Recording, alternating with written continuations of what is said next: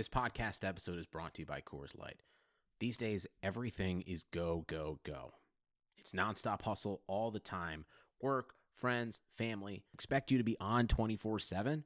Well, sometimes you just need to reach for a Coors Light because it's made to chill. Coors Light is cold lagered, cold filtered, and cold packaged. It's as crisp and refreshing as the Colorado Rockies. It is literally made to chill. Coors Light is the one I choose when I need to unwind. So when you want to hit reset, reach for the beer that's made to chill. Get Coors Light in the new look delivered straight to your door with Drizzly or Instacart. Celebrate responsibly. Coors Brewing Company, Golden, Colorado. Support for this podcast comes from U.S. Bank. When it's time for a new credit card, the best ones do way more than just buy stuff. And that's why U.S. Bank offers credit cards that make every day more rewarding. Earn cash back, score points when you shop, dine out, travel, or binge watch, or get a low intro APR. U.S. Bank credit cards were designed to fit your lifestyle. So make every day more rewarding and check out usbank.com/credit card. U.S. Bank credit cards are issued by U.S. Bank National Association ND. Some restrictions may apply. Member FDIC.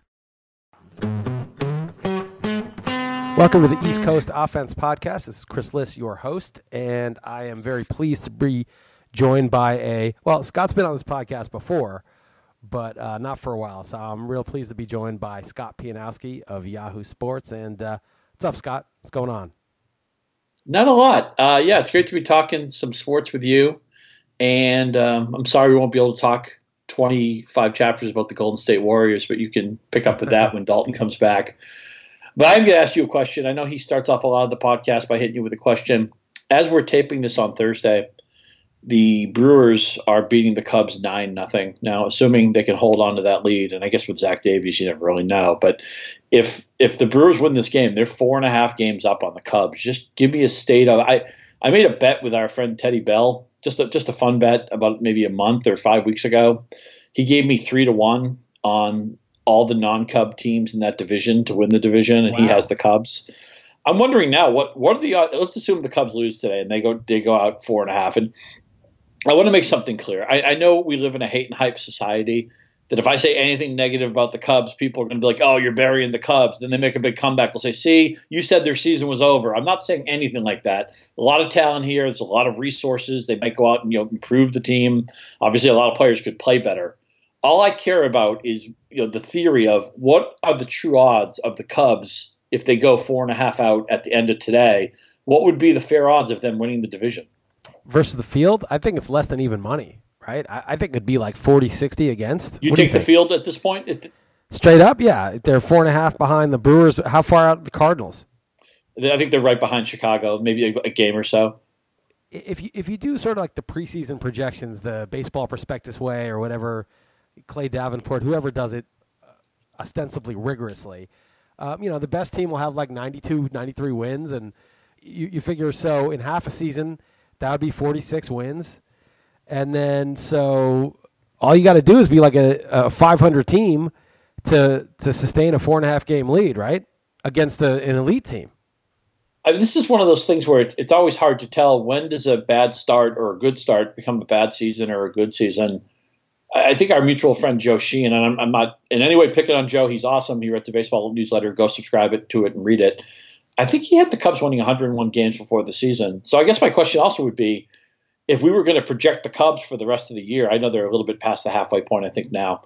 I mean, do we expect them to win 60% of the games, or do we expect them to be around this 500 team? I mean, who are the Cubs? How good are they now? So, it's funny. This came up on the radio show today. I know you were on the show, but before you were on, I read something a couple years ago that the Steamer projections preseason were a better predictor of second-half performance of players than the current season. A guy like, Carlos Gonzalez, say, has had a bad first half.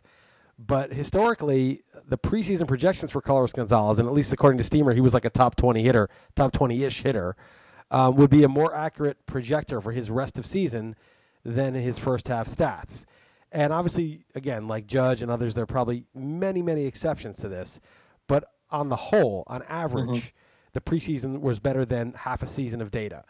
And so how does that work for a team, right? I mean, is the preseason projection more accurate for the second half than what they've done so far? And, I think it depends, right? It depends if there's been fundamental changes about the team. And that's a question. Is Jake Arrieta? He had a really good start last time out. Is he fundamentally just not the guy he was projected to be anymore? Kyle Hendricks was hurt, and obviously last year looks like kind of an outlier. I mean, are some of these guys just not who they are? And it's not just going to regress to it. It's just that this is no longer the same team that we thought it was before the season, or will it regress to the mean? Also, their defense, and I just take defense at a very limited kind of step in. I'm not on the cutting edge of defensive metrics, and I think a lot of times defensive metrics have led us down the wrong paths. But I know that the Cubs, I almost called them the Bears, the Cubs were really good about converting outs, batted balls into outs last year, and that rate has fallen way down. And I don't know, what is a normal rate, or I don't watch the team on a daily enough basis. I pay attention to them, but I'm not like glued to every pitch. I couldn't tell you if there's a good example of why their defense isn't nearly as good this year. If that's related to the pitching, it's related to the weather, it's related to the quality of the gloves they have. The shifting, I have no idea what that is. All I know is they are not converting the outs anywhere near at the same efficiency level. Yeah, well, they had Schwarber in the outfield for a while. Yeah, Hayward was out. They've had a couple things happen. I don't know, but yeah, I would say. I'm going to put a squirt gun to your head. You got to pick the field. You got to pick the Cubs. You said you thought the field was a little bit of a favorite. I'd say I'd need like 3-2 to take the Cubs. Okay. Because I think it's 60-40 against. I don't. There's nothing magic about the Cubs. It's like, oh, Joe Madden, Theo Epstein. They're gonna pull something magical to win this thing. Maybe not. Who would you bet on to win the whole thing if you had to pick one team right now, regardless of the odds? I would probably take the Dodgers. They have the front end pitching that makes sense. They hit a lot of home runs. I mean, it matters if Alex Wood can really keep this going. But so the Dodgers were a preseason favorite. They were one of the preseason favorites, and they added basically a Cy Young Award worthy pitcher. I mean, if the season ends now, Alex Wood's got to be your Cy Young winner. I mean, he's been the best pitcher. He was on the DL, but he's been the best pitcher in baseball. I mean, Sale has a pretty good case too. I have so many old, previous year shares of Alex Wood, and I have none of it now. It's not fun to be sitting it out. No, I have a couple, but I was just pure luck because I happened to have Rich Hill in the NFBC main event when he went down. I just figured I'd hedge and overpay for 6% of my budget or 7% of my budget for Wood, and little do I know now Hill's pitching well too, so It's been pretty good. But so they basically were one of the preseason favorites. They add a Cy Young winner, and then they add an MVP in Cody Bellinger. So it's like you already, you look at the Nats, they were a preseason favorite, and they lose Adam Eaton, Trey Turner's out indefinitely. It's like they've lost people. The Dodgers have added people. Right. I mean, with the Nationals, it always comes down to how healthy Scherzer and Strasburg, who hasn't missed a start this year in a season where so many people are hurt. I would think that if Strasburg has any kind of a hiccup physically, because they're so far ahead, I know the Braves are kind of cosmetically close, but you would think that the Nationals, you look at what Houston's doing now, where McCullers didn't seem seriously hurt. They just skipped him a start, put him on the 10-day DL. He's never thrown to a big innings count before. I'm curious how you handle that in fantasy too. I got a lot of crap from people when I said McCullers was a great guy to sell high maybe 6 weeks ago. And the idea is, look, when I said sell high, I wasn't like, throw him out there and take the first offer you get or absolutely get rid of him today no matter what. I mean, the idea was that somebody would give you a lot for him.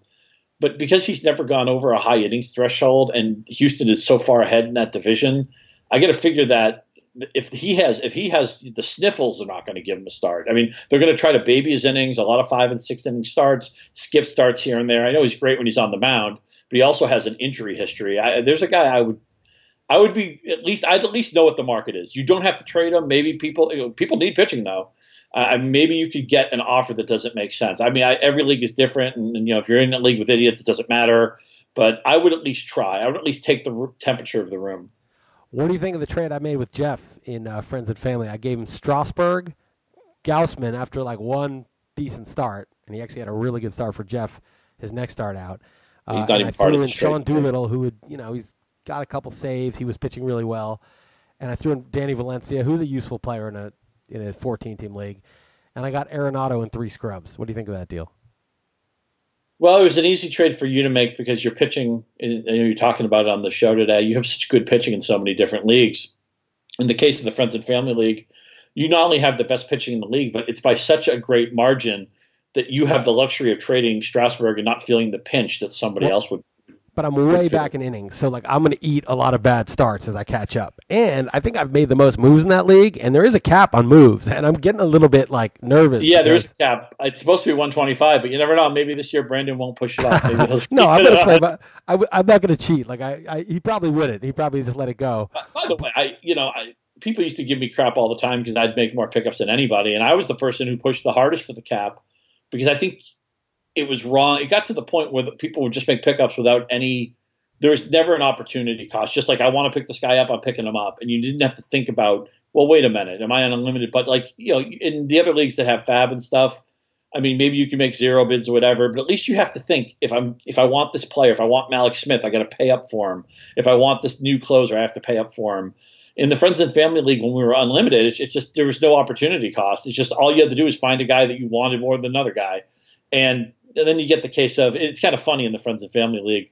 This year, the guy who's winning the league, Salfino's team, he outsourced all the work to another guy. Mike will tell you that he's doing some of the work, but all the pickups have the other person's name. I think his name is Jake Summers. I've talked to him on Twitter. He's in another league with me. He's a really good player. But I don't know isn't that kind of like giving out your free throws to somebody else, right? I mean, anyway, I like the trade that you made. I'm using your analogy there, that free throw analogy. I like the trade that you made, especially in the shape that your team's in. I mean, Arenado, I know he's only having maybe a good season and not like an otherworldly season, but at any point that guy could go bonkers. I mean, obviously, the weather warming up. I just think Colorado is a place that, and everybody knows this, you're just going to start seeing ridiculous scores when the heat is oppressive in the summer months. I mean, a lot of times you don't see a lot of Coors Field factor early in the season, but I think it's a great time to get Arenado. And also, you trade Strasburg at his absolute peak. I don't blame Jeff for trading for him, but I mean, we've seen him get hurt a million times before. You get to feel like you got max value for him. Yeah, no, I definitely got him at full value. But I think part of that is that do we need to recalibrate what players are worth? Because before the season, we'd be like, oh, Arenado is like a top 5 pick and Strasburg's like a 3rd rounder. And now that so few pitchers have held up and that pitching is so scarce, if you have Strasburg, who struck out 13 his last time out, then that's one of the top 6 or 7 starters in baseball, and it's so hard to find them. Whereas, Arenado has whatever he has, 16, 17 home runs. I haven't even checked. But so does Yonder Alonso. There's plenty of guys who have more than that who you got it for nothing. So have Arenado's numbers now been kind of devalued and Strasburg's numbers now gone up in value? I would just be worried that you could be getting Strasburg at the wrong time. And Arenado is a guy who, in his range of outcomes, he could be the best hitter in fantasy in the second. But that's always reasonable. And if I had a guy like Strasburg, at any point, if I felt like I could cash in on him, like if I had Scherzer in this league, I'd have 2 hands on him. I'd have 3 hands on him. I would hire somebody to watch Scherzer while I slept. Right. I wouldn't want anybody to touch that guy. I wouldn't want anybody to touch Kershaw, obviously. I don't think Strasburg's in that tier. He's just been hurt too many times. The team doesn't have the incentive to push him. He's got the body type where he's a big guy, but he's not that thick. I don't know. I think you're going to be glad. I'm not saying he's going to fall apart or he's going to be a collapse. And anybody who disagree with me on Strasburg before the season, it looks like this is the year you're going to be right. But I think you're going to be happy you made this trade. I'm just going to leave it at that. All right. I hope you're right. I need to get back in it. I'm last in home runs, and it's pissed me off because I drafted Miguel Cabrera. I drafted Chris Davis with a C. I drafted, Will Myers. I traded for Carlos Gonzalez. It's like, dude, I have plenty of power in my lineup. I drafted your whole team has to hit home runs now. I look at my team. It's like, wow, my whole team is like, going to hit at least 20. It feels like, and some guys will hit 30 or 40. I have Mike Moustakas who might have the quietest 45 or 50 home run season. I'm not winning home runs. I'm behind like 5 teams. Right, that's what I'm saying. I've got no Mike Moustakas. I got no Aaron Judge. I got no Scott Schebler. All these guys. I got no Logan Morrison in that. It's like I just got the guys that were supposed to do it before the season. And my team is woefully inadequate in home runs. And I'm like, all right, well, I just added Arenado. Maybe he'll hit 20 the rest of the way. But, Chris Davis will come back off the deal. Maybe he'll go on a home run binge. But, man, I'm in a hole. And part of the reason I'm in a hole, and I talked about this with Jeff, is that I had Will Myers, Cabrera, and Chris Davis with a C. And what do they all play? They're all corners. So when Justin Smoke hit his 6th home run, I wasn't like, oh, I better go grab him because I was set there. Logan Morrison, same thing. All these guys who've gone crazy, most of them, not all of them, are corners. So like it was like a huge mistake. You didn't know it at the time to lock in all these corners. Not that you can't use the extra utility, but it just wasn't where my focus was. Right, which is, I always talk about the Monty Hall problem, which the solution to the Monty Hall problem is when you have more information, you should make that informed choice and switch. And that's how I feel about the waiver wire. Whatever you think about a player at the bottom of your roster in February or March, once you have the quote unquote more information of the season, and this has turned into a great year for it. I'm not really cashing in on it. I'm having a very average to mediocre season, to be honest with you. But this was a great year where it's like, don't think about Ryan Zimmerman. Don't run an audit on him, or don't run a common sense check on him. Just he's hitting home runs. He's in a good lineup. Pick him up. Just worry about it later. Yeah, no, it is really been extreme. Dalton and I had talked about this before, but like the whole calendar year, maybe a year and a half, there's been some just unbelievable twists in reality. And we talked about how the Indians were up 3-1 in the World Series and lost. The Cavs are up 3-1 in the finals and lost. The Patriots were down 28-3 and lost, and won and came back just unbelievably ridiculous. The Oscars, they actually announced a winner for Best Picture, at which point the odds were 1,000,000-1 against anyone else winning it. And then it turned out that was not actually the Best Picture. And of course we had the presidential election, which everybody was positive Clinton would win, and she lost. So, and Mike Salfino was winning the Friends and Family League. And Mike Salfino is probably the biggest upset of all those things. Right. No, that's when you know it's really screwed up. But the fabric of reality has been sort of pulled out from under us. And now you've got like just the most random players hitting, 20, 30 home runs, and it just makes me question, like, who the hell knows what's true anymore, right? Like, well, could it just be that the dice all came up 6? I mean, I don't know. I mean, maybe it's just one of those years. I mean, these are the 5 biggest events, okay? The Super Bowl, the NBA Finals, the World Series, the presidential election, and the Oscars. Like those, I don't know what events are more watched than those 5. And they all had like the most ridiculous twists. Okay, but what if I said to you before the season, look, I don't even watch the NBA, but it's going to be the Warriors over the Cavaliers in the finals. Right. And sure. And they win it. I'm like, hey, I called that one, right? Yeah, no, sure. I was just saying 2016, the reversals that were just so improbable, each one individually improbable and collectively just mind-boggling. And so I've just been, it's hard to believe Trump is president. I'm not, like, my mind has not 100% accepted that. It is hilarious. Like I never watch like CNN because it's such garbage. I mean, as ridiculous as Trump is, like he's right about a couple things. Like CNN is garbage, and I caught some of it at the airport or something, and I see him like walking out of the White House, and I'm like, what? That dude lives in the White House? He doesn't live in the White. Like really, Donald Trump lives in the White House? That's absurd. Like it's absurd. But then I just started thinking like maybe like more stuff is absurd than we actually realize because we've been sort of inculcated with our own, with our society. You grow up in a particular society and you have certain beliefs because your society believes things and you believe them too. And even if you question things, you still are a product of your society. When you go elsewhere, they don't have the same beliefs you do, not remotely, because they're just a product of a different society. And so the idea that like the president is this important person and he's this presidential person, all this stuff, maybe that was crazy. We now know that was crazy because the one in there has made a mockery of it. But maybe, as normal as it looked on the outside, it wasn't that normal even before. I just believe in the random universe. I mean, there are some things that are more likely to happen because certain things draws things together. There are things that we can't explain or we don't know about that are very logical if you knew how things work behind the scenes, stuff like that. But to me, it's if you look at the clouds long enough, you'll start to see patterns, and you'll say, "Oh my God, I can't!" Now I see it. Now look, there's a perfect cloud in the shape of Idaho. I never noticed that before. The world's coming to an end. And again, I played the card I'm already earlier. there, Scott. I'm already there. I played the card earlier that I said, this has been the weirdest baseball season ever. But they say that for like every football season in October, it will be said, "Oh, what a strange season it's been." Football seasons are snowflakes. They're unique. You can't be more. I mean, can things have levels of uniqueness? I thought you were just binary. You're unique or you're not. The season is unique or it isn't. To me, it's like that thing. One of my teachers used to have this thing where he'd ask everybody their birthday, and he would guarantee that 2 people would have the same birthday. But it's actually that's the plus EV thing. That right. when you have enough 22 people in the room, chances Right. are two of them have the same birthday, right? Exactly. Something like So that. it looks like it's this big magician trick, but it isn't. It's just people don't understand how odds work Yeah. and how probability works. But so the unique thing is interesting because it's like you get dealt a hand in poker, right? Right. And the particular hand that you have, like I got the 7 of hearts, I got the 5 of clubs, I got the jack of spades, I got the queen of spades, and I got the 2 of diamonds. Oh my God, that is such a rare hand. I am so amazed that I would get this particular hand. The odds that I would get this hand, it's like a royal flush. It's better because there's 4 ways to get a royal flush. There's only one way to get this particular hand. So amazing, right? They're all unique.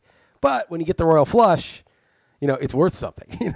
So it's like every hand that you get is a miracle. Like you're like, how did you get a royal flush? It's so amazing that you got a royal flush. It's so unlikely. Which I actually got, and I take the opportunity to tell that story that I got a royal flush at a Vegas Good for casino you. and got Did they give you a hat? $2,000 bonus. Put $2,000. 2 racks of green chips put on my table because of it. And Was that a winning? Did you end up ahead for the day? Yeah, I won like $300 on the hand, a couple grand on the royal flush, and probably I'll tell the story in a second, but That's like one Golden State Warrior ticket for Dalton. I know, yeah, he just uses it up. But the actual funny thing is, a couple hands earlier, I had ace-7 and Jeff had 10-7, and the flop came 6-7-7, and Jeff bet, and I raised pretty big, and I said, Jeff, you want to get out of my way? And he said, no, man, I got something. I'm sorry. He goes all in. I call. I got him, dominated, and a 10 falls on the turn. Okay, Yeah. So he makes the full house. I give him all my, $200. That sucks. And I could have been real, tilty about it, but I wasn't. I was cool. I was like, all right, whatever. It's poker. He won.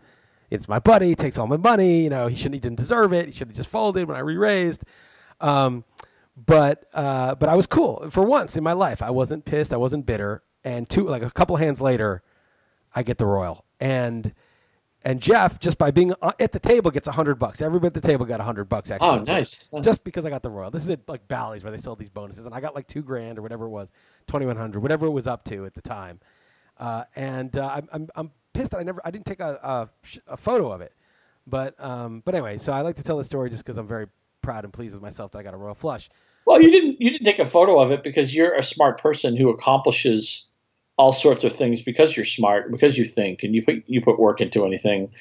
And a royal flush, it's just like finding money on the street. There was a great episode of Dr. Katz where the lazy, ne'er-do-well kid won money on a scratch ticket, and he wanted to treat it like he had accomplished something, like it was like the greatest accomplishment of his life.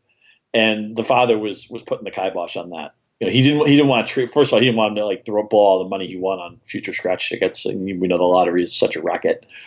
But it was just funny how the kid just thought that was the greatest accomplishment. We should celebrate, my glorious win and what it says about me. What it says is you were dumb enough to buy a scratch ticket and lucky enough to win. Yeah, well, I consider the royal flush an achievement just because it was. Oh, you willed it? Did you will the 10 of diamonds somehow or something? Yeah. It was just my. I really believe that it was my lack of tilting at Jeff, who did not deserve to win that hand. He's totally undeserving.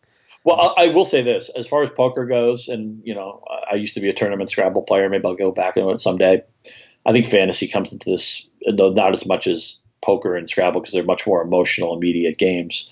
But equanimity is such a huge part of it. It's just staying cool and calm and just not being affected, not being adversely affected by things, the swings that you're going to have, positive or negative. I shouldn't call my friend, but somebody I follow on Twitter, Andrew Nemi, I think is how you say his name. He's a poker blogger. He talks about things are never really as great as you think they are when you're running good, and things are never really as bad as you think you are when you're running bad. The whole goal to all this is just to try to stay as emotionally neutral as you can. I mean, yeah, enjoy your wins. Go out, buy a steak dinner, buy your girlfriend something. That's fine. And sure, you can vent a little bit when you're running bad. But when you're in any pursuit, especially if you're playing something like poker, where you need to be you need to be in the moment. You need to be able to flush out what's just happened. I mean, learn what you can learn. I mean, there are dynamics about the table you need to be aware of. How many chips do people have? How do they play? Where are their games at the moment? You need to be aware of that stuff. But the player with the best equanimity is almost always the best player at the table. Yeah, or the one that gets the royal flush in a particular casino that offers high hand bonuses. That's always the.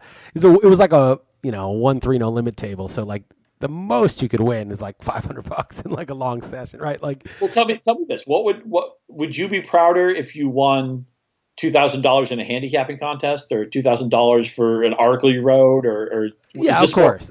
I'm just kidding. I just like to tell the story because it was just it was just awesome. The way it happened, it was just awesome. And just when you see the card, you're like, holy fuck. And then you're like, oh, wait, there's high hand bonuses here. It's just fun. Did you win a lot of money in the pot? Did anybody contest you? Actually, a guy went all in because okay. he was worried. He made his flush because I made it on the turn, and he had 2 spades also, and he was worried that I had like just the ace of spades, so he didn't want me to see the river, so he went all in. I should have. I mean, if I was a dick, I would have been like, "Let me think about this. Should I call? I don't know." And then they showed my hand what would you guys do? I didn't do that. I just flipped it over. Should I call with this royal flush that I have when he just went all in with all his money? But yeah, a dude actually did go all in. Also because I slow played it. I slow played it because I had the 2 spades and I was 4 to the royal on the flop, and I wanted to make sure if I didn't get it on the turn, I had a chance on the river, right? So I just checked. I wasn't going to push anybody out because, I didn't want everyone to fold and not see the river. Of course I checked, right? Like if you're 4 to the royal with a high hand bonus and you're playing low stakes, like you have to check all the way down. So he went all in. I inadvertently suckered him into going all in, but it wasn't I didn't mean to. Well, you told a poker story, so I'm going to tell a really quick one. Maybe 6 weeks ago, I already shared this with the guys in the RotoWire Golf League. About 6 weeks ago, I'm playing 1-2, no limit. I'm in late position. I might have even been on the button. I have kings. There's a limp. Somebody, an older guy, maybe 55 or 60. He's played an hour. I don't know much about him. He's been fairly conservative. He makes it 15 to go. Comes down to me. I have kings. So I think I made it 50. Yeah, 50. Everybody else gets out to the razor, and he thinks for a second, then he shoves about 300 effective, and I have about that left too. And I'm looking at the guy. I'm trying to think, what do I know about this person? How long has he been sitting here? Do I have any intel on him? And I'm not going to over apply it if I don't really have anything. I might just be blind on this guy. I just haven't played with him that much. So I'm trying to think if I know anything about him. If I played with him before, can I put this bet on some kind of meaning? And I look up. I notice he's a pretty he's casually dressed, but he's well dressed. He's got his shirt tucked in. He's got a nice belt on. I mean, he seems like he's probably a professional of some sort. And I noticed he had an Aaron Hills 2017 hat, which was the site of the U.S. Open. And at this point, the U.S. Open is like 10 days away. It hasn't even been run yet. Okay, and he's already got the U.S. Open hat, out of state, no less. So I'm thinking, this guy has a U.S. Open hat, weeks before they play the tournament. There's no way he's shoving 300 on anything that isn't aces. So I fold, show my kings, and also I asked him if he had aces, and he immediately said yes. Again, that could be a million different things. People are full of crap all the time. But so I folded my kings to his aces, felt really good about that. He showed his aces. And then, of course, later when I told everybody, my poker friends were like, well, you could have called for 15 and seen a flop. Right. Well, no, you had to raise, but I would have just shoved in and been like, fuck it, and paid it off. Well, people like Negreanu have said that if you never folded kings pre-flop, you probably would rarely be wrong. I mean, the odds of you being wrong in that position are so slim. Yeah. But if you knew it, you knew it. Sometimes you know something. It felt good, man. That was the best. So in other words, your great story, you won $2,000. My great story, I lost 50. Yeah, but you basically saved 250 is what you did. Yeah, that's true. It's the same thing as winning. All right, I want to shift to a little football before we knock this out. You are going to be in Vegas with me in a couple days for the Stopa auction. I'm not going to ask which players. I think with you, it wouldn't even be like that valuable to know which players you like because you'll just stop at a certain point and move on to the next one. That's one of my strategies in an auction is I want, and you know this because you've auctioned with me, not that you're cognizant of it all the time because you're worried about your own stuff, but I want people when they're in a bid with me, I want them to feel like I could get out at any time. I don't want them to ever feel like, oh, he's married to this player. No, sometimes you get stuck. It happens a lot in baseball where there's just one guy you have to get. There's nobody left to spend the money on. And it becomes painfully obvious as you've sailed past any logical price because now it's a contextual price and you just feel like it's written all over your face that you have to spend the most money. You don't want to do it, but you have to. In football, I'm going to take what the room gives me. And yeah, there's some guys I like more than others. I mean, you know how I feel about Doug Baldwin, but it's not like I'd walk into the room and say, okay, I'm getting Baldwin. I don't care what the price is. If somebody else really liked them and I just decided, the way receivers were being priced or the way the board looked, I could do better elsewhere, then I would get out. That's a decision. I'm a field player. I have an idea of what I might want to pay for guys, but I'm not going to have a spreadsheet. I'm not going to have a formula. I'm not going to have a target list. I can probably tell you guys I probably won't get, but that's based on the fact that I think other people will like them. I mean, I don't like Marshawn Lynch, but if it stopped at the right price, I guess I'd jump in. We talked about that in the radio show today, but I am not target oriented in this. No. Right. I am somewhat more target oriented. There are some players that I would like to get that I think are good values, but Jeff Erickson, who hosts the show with me, now knows everybody I like. And so I'm never going to get away unless he's overspent. Like sometimes if he's overspent or full at a position, then I can get away with it, but I can just never get away with it because it's almost unfair. But like if he knows that I'm going to go more, well, give me a guy so I can stay out of your way. I mean, Jeff has this advantage. No, don't worry. I'm not gonna, nobody listens to this podcast. Yeah, nobody does listen to this podcast. But I will tell you, like I like John Brown, right? So like Jeff knows I like John Brown, and it's like it would be almost malpractice for Jeff if John Brown is at 5, if I have him at 5, not to say 6, right? Because he knows I'm probably going to say 7, right? And so what's he going to do? Just let me have the guy? No, he's going to do what he has to do. You know, there's just a few guys like that I really like. Yeah. But by the way, I always felt that if somebody knew who you liked, if somebody had a good sense of where you were at on players, I think it's a lot easier for them to make your life miserable in an auction than it is in a draft. Because when it comes to your draft, you just pick who they can't stop you when it's your turn. I mean, they can pick the guy earlier if they want, but once you get to pick, nobody's in your way. I've found that when I've been in baseball auctions, I try to have my baseball auctions that I run as early as possible when my opinions just aren't plastered all over the place and I haven't said them all over on Twitter and it's just obvious who I like. Because I feel like when players who I like come up, it's just a little bell goes off and people they just want to contest me on the bid. Yeah, and look, you have to adjust to that. What I end up doing is backing off on guys I want a lot because I feel like they're trying to make me pay a tax on my own opinions. Right, and then you end up getting a team of totally random guys that you hope fails because if it does well, that means your other teams are going to be bad. That's really bad. Like it happens to me in the Vegas League, which I don't care because it's $20 each. But basically, the RotoWire magazine gets handed out at the Vegas trip. We have this Vegas draft. Nobody's done any prep for football because it's July 10th or whatever, July 12th. And so everybody's just drafting off of my magazine list, right? So all the players I like are going way ahead of ADP. So when it's my turn, I take someone I would normally not take, right? I'll end up getting every guy on the list of guys that I don't want to draft. And I don't want that team to do well. That's the thing, right? So for the Stopa League, it would be especially bad if people force me into that by taking all my guys or bidding up all my guys because, that's the team I actually want to do well. So I've either got to overpay for the guys I want or have a team full of guys I don't want. Now in DFS, I do this all the time. I will put together a team. One of my lineups will be guys I hate just for experiment, just because. Who knows? I don't know everything. Maybe these guys I hate will go off. Sometimes it makes money. Yeah, I'll do that too. Recently I played, the only DFS I'm playing right now is either private games or I play in the Tut Wars DFS because we're not allowed to play otherwise, which is really a shame, but it is what it is. And I'm not a Giancarlo Stanton fan, but every once in a while I'll play him. And I don't know, when he'll go for 5 for me, at least I can say snarky things on Twitter. Like if I DFS Giancarlo Stanton every week, he'd be out of baseball in like 3 months because he'd be hitting 158. But anyway, do you feel like when a football season is over, do you feel like you're going to have 4 or 5 guys who define your season, or is it kind of year to year? It varies. It varies. I feel like at least in football, it's so random. I can't even. The last year that was like really amazing in football for me, I think was like 2008. I think I had like Michael Turner and Matt Forte everywhere, and it just cleaned up. But in baseball, which is usually, with the exception this year, like just more skill based and more analytics, your analysis gets rewarded for doing good analysis. Yeah. I always do better in baseball when I'm not cocky, when I'm a little bit more agnostic than I'd like to be, when I have to kind of just like, okay, I really like, in like 2015, I had a really good year, and I had a lot of Manny Machado and Bryce Harper, but I didn't have a lot. I mean, I have them in every league. I had like 2 or 3 shares of Harper, 2 or 3 shares of Machado. I had I kept getting guys that I liked when they fell. I didn't go after them when they didn't fall. I ended up getting somebody else, and adding it all up, I had this amazing year.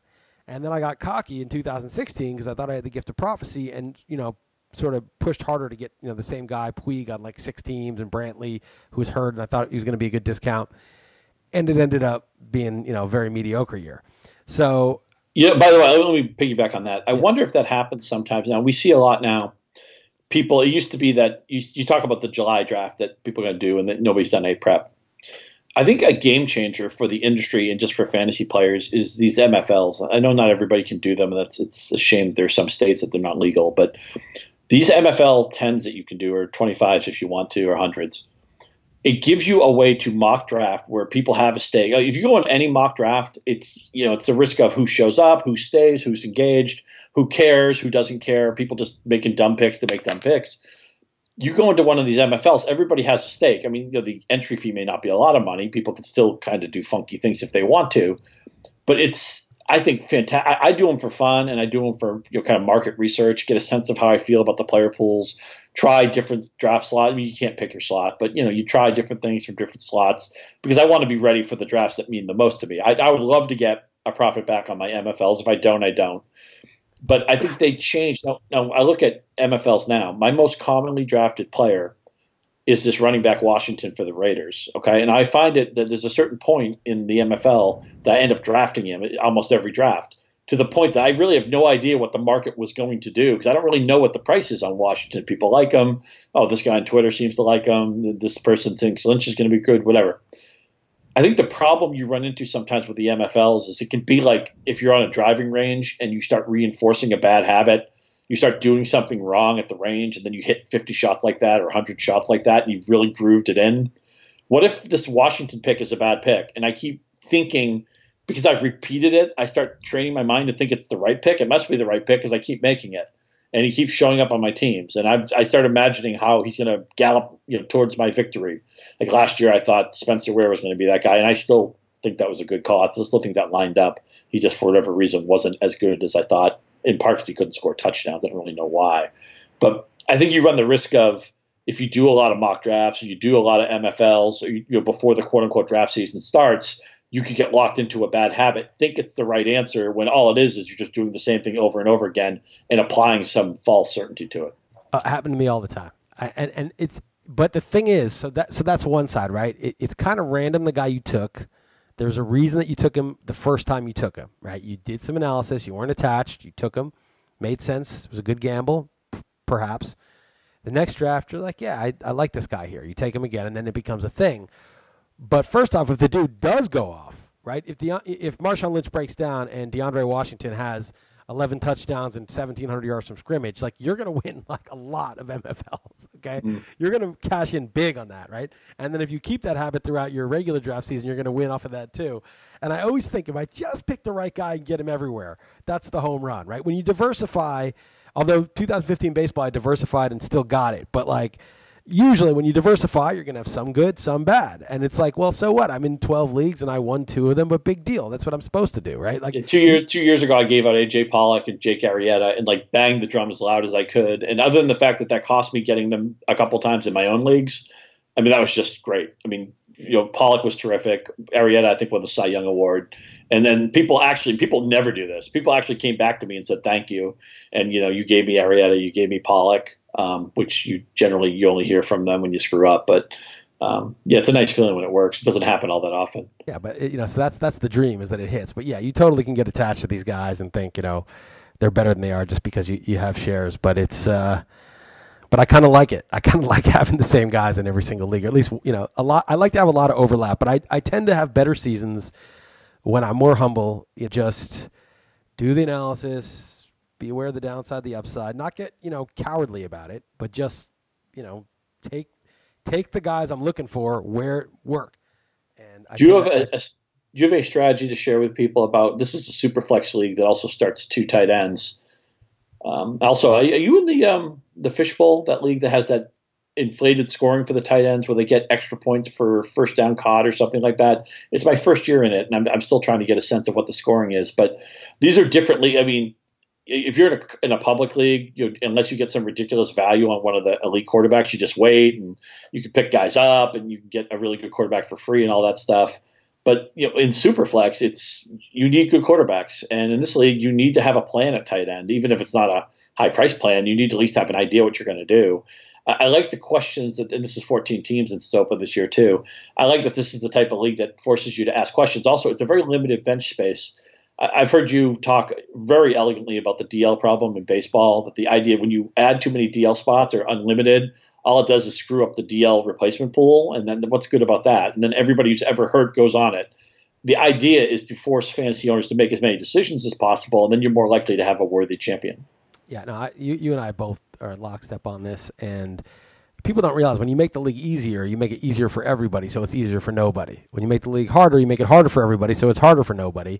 The smarter you are, the harder you want it, right? Because then the hard screws up people. They start to feel like, oh, I have to hold on to this guy and have a dead spot, whereas you're not doing that. You're willing to cut a guy that may be painful, but you're maxing out your roster spots and you're getting an edge from that. Whereas, everybody knows what to do with the DL, and then it becomes more luck because there's no replacement on the DL because every single player's owned.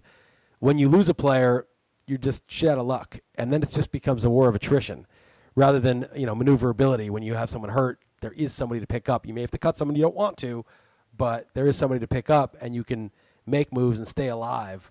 Despite bad luck, you can overcome the adversity. You're more likely to overcome the adversity. That's how I define a good fantasy league. If you're never cutting a player who you don't want to cut, then there's something wrong with the settings. You should sometimes, I'm not saying you should have to cut great players, but you should sometimes have to make cuts that you don't want to make and have roster. I have a problem now in the Friends and Family League. I have guys coming off the DL who I have to play, but I don't want to cut anybody. So I'm going to wait a couple days to see if anybody gets hurt. And then eventually I'll have to make a decision. I mean, I can try to make a 2-for-1, but nobody's going to go for that. I also think there's got to be a rule in here somewhere. I believe in drafting earlier than the general consensus. I'm not saying you get drafted in May. I mean, that's kind of silly, but I like the fact that the Stopa draft is in July. And I've always said that, look, every good player doesn't want to draft early. Some good players do, some good players don't. But every bad player wants to draft late in the summer. They want the definition. They want to know explicitly who's won jobs and who's ahead of who on the depth chart to start the season. So maybe the good owners don't all agree, but you have the bad owners in agreement. And when you draft early, the bad owners don't like it. That to me is a tip-off that drafting early is actually a good thing.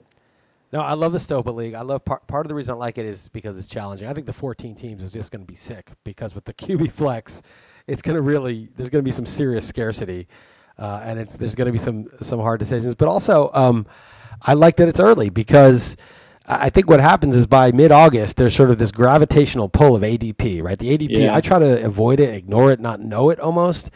But just doing what we do, we're around it so much, like it starts to seep in. Oh, this guy's a second rounder. This guy's a third rounder. This guy's a late third rounder. And that stuff, A, it affects you. You start to think of them that way. You try not to, but it affects you. And B, it affects everybody. And the draft goes more or less to script. And it's like it becomes like there's less decisions. You're sort of, well, do I jump ADP here or not? But you're totally aware of it. Whereas when nobody really knows the ADP, it's just a free-for-all. And I think there's you have a way better chance of getting great values before people are on to other players that move up. I would draft in July all day, and you're going to, you'll take a hit with some guys going down in training camp, but it also is kind of why, don't draft a kicker or a defense. Get like five running back backups, get 5 DeAndre Washington types, and just, one of them may cash in August before the season even starts. Yeah, it's fun. This auction, it's an offline auction. We're all in the same room, which is the best way to do it if you can figure out a way to do it. But also because we're early enough in the season, the ADPs haven't crystallized yet. I mean, you think about when you normally draft. Most drafts are online. You're in a draft room, and everybody. I guess you could maneuver the list if you wanted to, but I think there's a value in knowing what everybody's probably looking at. And what's everybody looking at? Everybody knows that, like, say, Mike Gillislee is the next running back off the top of the board. So even if people aren't picking Mike Gillislee, they're at least staring at his name and they're thinking about him. He's present in their mind. Where when we go to this Stopa thing, everybody's going to have whatever they're working on. Now, some people may have the same sources. You and Jeff may know that you're both using RotoWire software or something. But there's going to be basically 14 teams. There may be 9 or 10 different sources of player lists that are being used. So it's not this case of Mike Gillislee could be first on your list or my list, but he could be 13th on somebody else's list. Right. That's a good point. That's a good thing. I like that. It's a good point that we're not using a commish service with a list that we're sharing. That is a very good point. It really does change the dynamic of the draft. Absolutely, man. All right, Scott, I kept you long enough. I know you got something to do in a couple minutes. I appreciate it, filling in, and do it again soon, man. We'll catch up, and I'll see you in Vegas in a few days. Yeah, I look forward to it. How did your travel work out? I know you were delayed at some point in New York. Did you get through it okay? Or did you have to stay there? The itinerary worked great. Got on the plane. It was on time. took a cab, one airport to the other. It was like $130. It wasn't backbreaking. Had enough time getting early to JFK to get a steak and a martini and fries, which was just so good. I hadn't had like a real the US. I never eat in a plane. I'm just afraid that my stomach isn't going to be able to take it. No, I've just made a 8-hour flight. It's a long time not to eat, but I just made a rule. I'm out on that. I just like, I joke about this. I'm like, you never regret having gone for a run. You might not want to go for a run, but when you're done, you're never like, oh, I wish I hadn't done that. And it's the opposite for airplane food. You're always like, oh, disgusting. I'm already stuck in this space. Now I ate the disgusting airplane food. Anyway, everything was good. I had a great steak. I had a martini. I was relaxed. I was tired, but whatever. Get on the plane, and it's on the tarmac for like 2 hours. And this is after an 8-hour flight with the 5-year-old and an hour car ride in between and security twice and all that shit. But, yeah, it worked out all right. It was just, obviously when you're sitting, you don't know when you're going to take off. You're starting to freak. But it was fine. I'd used all miles. I didn't have to pay for it. And, everything was better, better than expected aside from that 2 hours of hell. Sweet. Well, hey, safe travels to Vegas, and we will continue this discussion in a couple days. All right, man. Thanks, Scott. Take it easy. See you, buddy.